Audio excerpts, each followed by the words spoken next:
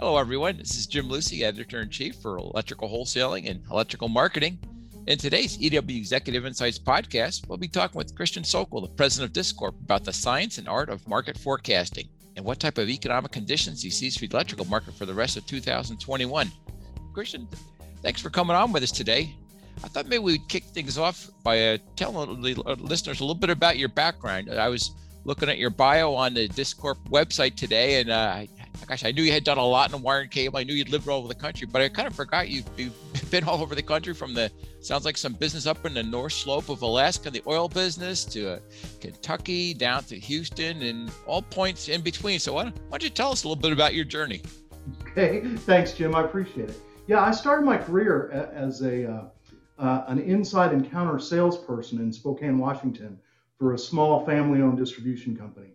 And from there, I moved to Phoenix, Arizona, and got into the wire and cable business, servicing pretty much the entire Southwest: Arizona, New Mexico, California, Colorado.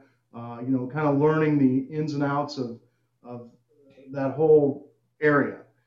From Phoenix, I moved to Atlanta, Georgia, and handled the Southeast region, including Georgia, the Carolinas, Florida, Alabama. Learned a lot about the pulp and paper industry, and a lot about phosphate mining and some of the activities in that area. From there, I moved to Charlotte, North Carolina, and managed the Charlotte office for Houston Wire and Cable. I think I had the entire Southeast region there. So I learned a lot about the distribution channel and just the entire electrical market. And from Charlotte, I moved to Chicago, Illinois, and worked up to a regional vice president spot. And from there, I moved to Memphis, Tennessee, as division president for one of the heavy lift groups, and that was a national position for P&L. And then I moved to Houston, where I am today, as the national vice president of business development for Houston Wire and Cable and all its subsidiaries. So, the one thing, Jim, that I think this has done for me in moving around the country, it's given me really good perspective on the economic differences of the regions, the challenges and perspectives, and I really think that adds value, not only to the work that I do, but to the partners that I participate with. Is there anything, just maybe kind of bridge your background in wire and cable to the really broad perspective that you certainly have with this today? Anything specific about wire and cable that made it either a lot harder or a lot easier, maybe, to forecast or work with the market data regarding it? Well, certainly, copper is a challenge, especially as we see right now, but it always has been. So you need to look, with wire and cable specifically, you need to look at things in more than one direction. It's just not how many dollars did I sell this year. It becomes dollars, feet, pounds. Okay, yeah, sure. We do need to understand that there are more than one way to look at things, and it's not just wire and cable. We can look at entire product groups in more than one way, and understanding that, hey, maybe we need to step back and take a fresh perspective is a good thing. In learning the business and working with wire cable and incorporating and starting to work with market data, when did you first really, you obviously love this part of the business. When did you first start really geeking out, so to speak, on market data? Well, truth be told, it was time spent in the library when I was an outside salesperson. Okay. Libraries are great resources, and so are Chamber of Commerce and business development offices. And in doing that as a young salesperson, as well as a regional manager, and again as a regional vice president, I learned the value of data gathering, using some consistent methodology, and finding leads and opportunity, and getting market perspective just by doing a little bit of research. I always found that an afternoon in the library was worth way more than any order I may have lost to be there, in terms of picking up new opportunity. I know you worked with Disc, as a customer before before you went to the Biden business from Herm Eisenstein. What appealed to you about the Disc, when you were looking at making a career change and purchasing the business? So in the early 2000s, when I met Herm, it was like for a guy who'd been digging around on his own, being introduced to Herm was like the holy grail of market data. Mhm. So, and I think because of that, he and I connected very quickly, and we Mhm. worked really well together. Mhm. Herm and I just had a blast. We spent a lot of time giggling and figuring stuff out. And I asked him very poignant questions, and he just all around great guy. Mhm. And Herm has had and has, we still use his models, Mhm. unique modeling for the electrical forecasting for the industry that over time has proven to be very reliable. As you yourself know, you benchmark your forecast against the DIS forecast, and typically we're pretty close together. So and over time, the DIS forecasts have become the primary market sizing tool for the community. And I'm just very impressed and thrilled to be a part of that. I was thinking back, your time at Houston Wire and Cable. I mean, certainly Terry Hunt, when he started the company, was probably one of the really true and really most interesting entrepreneurs in the business. Certainly, I know you worked with some other great folks there, some of the executives like a John Myers, and Yeah. I got a chance to know Buddy Boyd and some of the other guys at Houston Wire and Cable over the years. But was running your own business ever been something you've wanted to do for a long time? Jim, I'm not sure that we ever really do own our own business, right? Sure, I'm the primary investor in DIS, but Mhm. metaphorically speaking, businesses are living things that serve customers in ways that provide continuing value. Mhm. And that it's really the customers, the clients, the community. Mhm. And I use that term community. What I'm really talking about is distributors, the manufacturers that support them, and the agents that serve as a bridge. Mhm. It's really those people that drive the business forward. Sure, at the end of the day, maybe I'll have some financial reward of being the caretaker of this business. Mhm. But uh, and throughout my career in management roles, you kind of are an entrepreneur and kind of own your own business. So I don't think much changed in terms of my overall path. Mhm. The one thing that was really important to me as I was working with Herm, I came to understand that, hey, he was not a young man. He was in his mid 80s. Mhm. And it was like, Herm, as an industry, we just can't lose this resource. Mhm. So he and I worked out a succession plan that allowed me to take over the business and remain focused on the original vision and mission for DISC. And at the end of the day, that's what we want to do. I want to obviously I want to grow the business. I want to create some new things, which we're doing and do every day. But I would also like to keep the legacy that Herm created and the intention for serving the community alive and well. I guess you've seen, having come up through the ranks yourself, and have been working with this now for several years. And I know Herm would often talk about the different people that he came in contact with through the business. And you've got your folks that kind of came up much like yourself, perhaps coming up through working the counter, the warehouse, sales positions, local management. Got your people that might have come in from the outside. Occasionally you'll run into somebody that came in from the far outside, maybe corporate. Mark, I remember some folks came in through the Southwire business. I'd come up through Procter and Gamble, and they had a whole different understanding of market data, maybe how to look at the market as far as the when you're looking at the statistical analysis. What is what's kind of common denominator? When you're looking at the various folks that you come in contact with that are using DISC data or considering using it, what's some of their what is their basic understanding of the market? And how do you try to build on that? Well, it becomes a real short answer from an executive. Market data in general needs to be consistently calculated. It needs to be useful. It needs to provide insights. It has to be sustainable and reconcilable year after year. But that's really kind of the core of what the community is looking for in their market data. Probably not as long an answer as we would have liked there, but certainly how I see it. Sure, sure.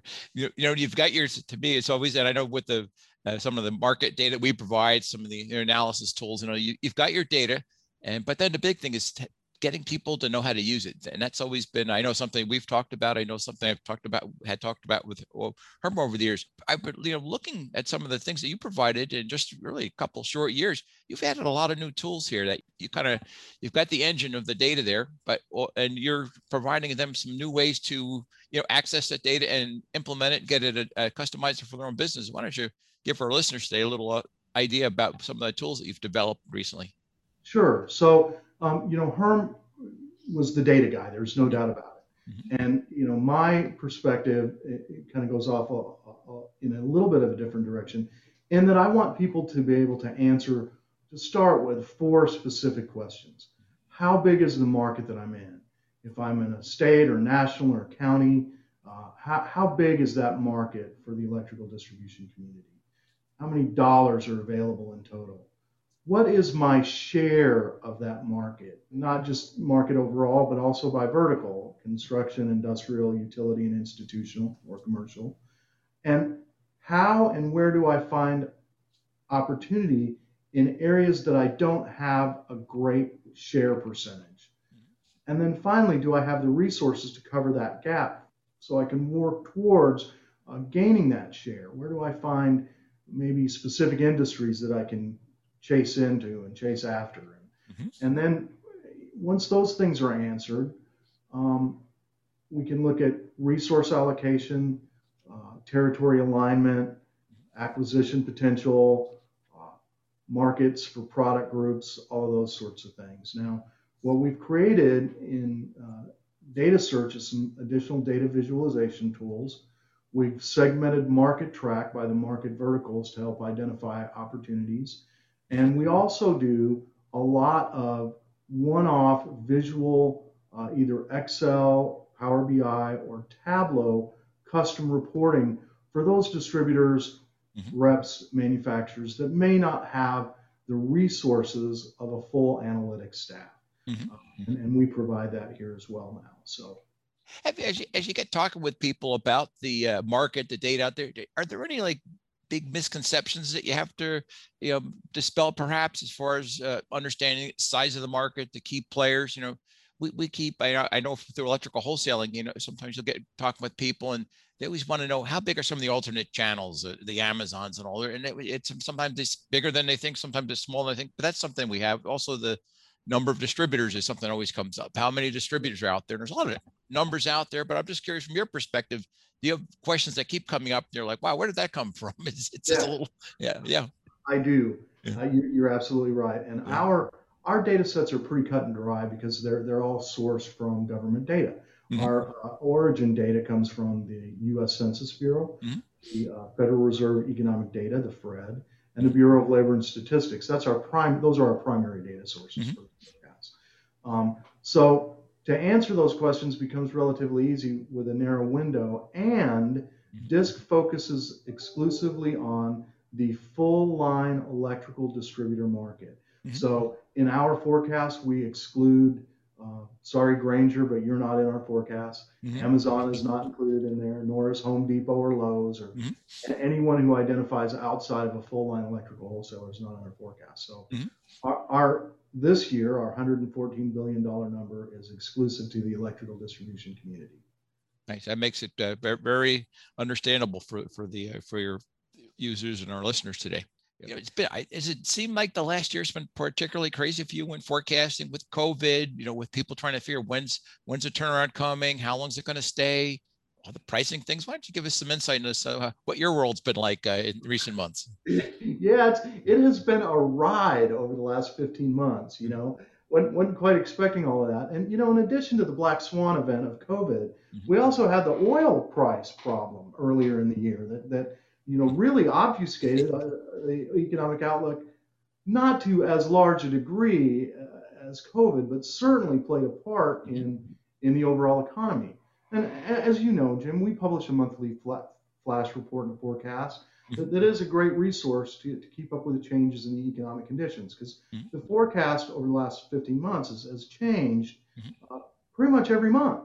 Mm-hmm. So, because you can't see how many people are going to get vaccinated. You can't see the supply chain problems coming up.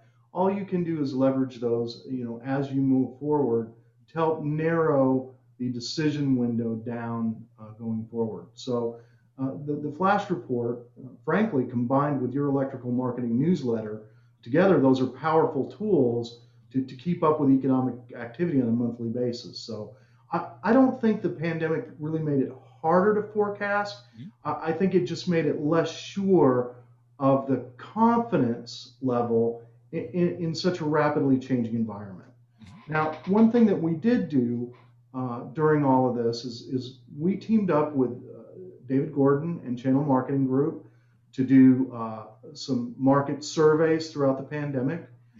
I think you actually participated in some of those. Yeah, sure. Yeah. And I think we did 3 or 4 surveys and then published that data to respondents and made it available to others on demand, which I think was very helpful to the industry in terms of understanding their position against the rest of the market. Am I doing the right thing by keeping people home? Am I doing the right thing by, having my counter picked up at the curb? And what impact is that having on my sales according to the forecast? So, yeah, it's been a strange environment. I won't say I'll be glad when it's over. I'll be glad when it's over just to get it all behind us. But it's been very interesting to work through this. Yeah. Have you picked up at any point where maybe the tone of the conversations you've had with some of your customers and potential customers has changed, where maybe they're feeling like, okay, we've got a handle on this now, where we don't anticipate any big future surprises, economically speaking? I talked to some customers that have said to me, it's amazing how closely our business is paralleling your forecast. Never would have thought that to be the case through all of this. But and then we've had customers who just want it all to be over. Yeah. And of course, there are those that are looking at the boom of this year without considering the impact of the inflationary prices to the overall performance of their businesses. Yeah, well, that's what I was going to ask you about. You wrote a great article for us in our May-June issue about the pricing environment, and it's kind of, we went through one crisis with COVID, which is hopefully finishing up now, but the pricing thing was pretty wild. We do that electrical price index and electrical marketing, and I'd never seen some of the increases that we've seen. And what's your take? Where do you see pricing settle down? I know it's so many different product categories. Each one's got its own pricing scenario, but generally speaking, where do you see things going on that? So, we saw a similar inflationary environment in the electrical distribution community in 2008.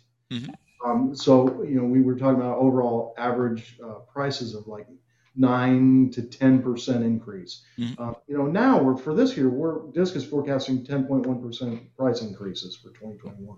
Wow. So, the easing will start in the beginning of the quarter of 2022. We have some labor shortage problems, rightfully so, supply chain issues, not only here in the States, but overseas, and commodity shortages that are driven by pent-up demand and labor shortages that are the primary drivers behind these inflationary pressures. So we will see prices start to ease again in 2022, and by 2023, knock on wood, and not have any new COVID variant that we can't control, we should be back to a more normal environment by late 2022, 2023. Yeah. As you look out, we're pretty right about almost exactly the midpoint as we're talking here today. Yep. Where do you see the industry heading for the rest of the year? What's your take on the overall? You could kind of leave our listeners with some ideas on what they can expect over the next couple months. So as we move through quarter 3 here, performance is going to continue to be robust. There's no doubt about it. Even though we're seeing some housing easing in residential housing, business investment is starting to pick up. Equipment purchase will slow a little bit, but it'll still be very decent. We're forecasting 20% year over year for the quarter, and then again 17% in Q4. So even tempered by the price increases, this is still very solid year over year performance when we benchmark against historical performance. Take it maybe 10 years back or so. It's going to be a great year. Yeah. The big gathering cloud is tightened inventory for manufacturers Hmm. and their suppliers. Hard to get a Hmm. freaking microchip today, uh, as well as copper, lumber, and all that other stuff, which is Hmm. starting to ease, but all things in time, right? Yeah, Uh, yeah. No, the- it's and then certainly you've got I mean, so much different talk out there about the supply chain shortages with container ships that not being able to get unloaded, or and all. It's been talk about it like a Home Depot buying their own container ship, and maybe some other companies as well to try to get things. So that's certainly kind of a new little wrinkle. Any new, any specific market segments, or on a national basis, or maybe even local markets that are seem to be particularly promising for you right now. well, Jim, as I consider the future, and where we need to position ourselves as an industry, we're kind of in the catbird seat. Hmm. Uh, there's a continued and accelerating push away from carbon technology to a Hmm. more electrically based economy. Hmm. It's going to create great opportunities for our industries. Hmm. We can look for opportunities in near term and long term in wireless 5G build outs Hmm. and the zero latency ability that comes with that. Hmm. Electric vehicles and the associated charging stations happening all over town. I've seen them here at my local Walmart, and we now have Nero cars running around delivering groceries without drivers in them. Data centers will continue to be a great opportunity, and not just for the people that supply data stuff. Hmm. Data centers consume huge amounts of electricity, and they need a lot of power and a lot of switch gear and all of the front end stuff other than just the Hmm. little pieces, parts, active stuff.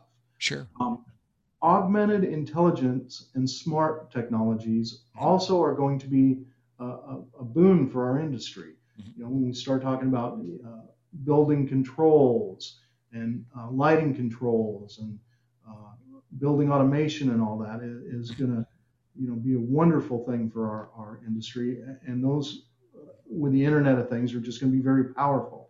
Hmm. Solar and wind is a great opportunity. Hmm. Residential solar is at least here in the Southwest Hmm. and all through California has just been crazy town. Modular power storage, not just for residential applications, but for industrial applications. Hmm. What do we do if we can't get power from the grid? If I can store some, that's great. And Hmm. then lastly, the opportunity that I see is in industrial automation and services. Hmm. Hmm. Programming these very sophisticated industrial automation systems, taking care of them. I think that's going to become more and more a part of the distribution channel as we move forward. Hmm. And that's Chris the futurist talking. So Yeah. it's Yeah. just my perspective. Yeah. But there's no doubt there's some big market drivers there as you talk about the green, maybe the reconstruct what it's going to mean to the grid as you talk about the Yeah. 5G, IoT, and how that impacts the industrial market. Certainly everything's kind of intertwined there. Yeah. As we kind of wrap up things today, what would you like to leave for some of our listeners today, whether existing disc customers, potential disc customers, about some of the services you provide and how you think you can help them for in the near future? Thanks. That's a really great opportunity you've given me here, Jim. I appreciate it. Mm-hmm. So first and foremost, I'd kind of like to pitch the DISC monthly flash report. It's a tool that not only provides the DISC forecast and changes in the DISC forecast, but we also provide a lot of the government data Mm-hmm. and short articles pertaining to things in the industry. Uh, Recently, I put some stuff about the pricing problems. Mm-hmm. Prior to that, I had large blocks of data on unemployment and COVID and vaccinations. So, you will continue to see some sort of a industry-related economic impact article, as well as about 20 or 30 pages of charts and graphs and stuff to digest. And it's geared up for distributors, it's geared up for manufacturers, it's geared up for agents. So that's a really powerful tool. When we start to look at the databases themselves, we actually have five. We've got the data search database, which is uh, electrical distribution sales, or the supply side database that includes some product databases in it, so you can understand the market size and your market share. That also has some visualization in it. We have Market Track, which is segmented for electrical purchases, the demand side database, segmented by NAICS code. I think there's 97 3-digit NAICS codes and 1,000 or 1,100 6-digit NAICS codes in there. So it's a very powerful tool to get an idea of consumption of electrical supplies by industry. But the Metro databases provide similar tools to Data Search and Market Track, only at the Metro level. So when we look at the Metro databases, it covers about 85 to 87% of the national number. And there's a lot of agencies and distributors that can leverage the Metro data in lieu of the national data. Wow, that's really something that our folks can dig into. You've got a lot of resources out there that you've built on, since you've taken over at DISC there. Yep. If for any of our listeners out there that would like to take a look at what Chris offers at DISCorp, the website is DISCCORP, discorp.com. You can chat with him on the phone at 346-339-7528. And his email is chris@discorp, DISCCORP.com. That's what we have for our podcast today with Chris. I appreciate you coming out today. I look forward to seeing you in the flesh sometime real soon instead of just talking on Zoom and different things. It'll be great to get out on the circuit again. I want to thank you. This was a lot of fun. It's always good to spend time with you, Jim. I appreciate that. And also a big shout out today to Ellie Coggins, our Electrical Wholesaling Associate Editor, and our audio whiz today for handling the sound and podcast editing duties. So thanks for listening today. Keep an eye out for some future podcasts. We generally put out a couple of months. So this is Jim Lucy, Electrical Wholesaling Editor, signing off. Have a good day. Be safe. Be healthy. Take care.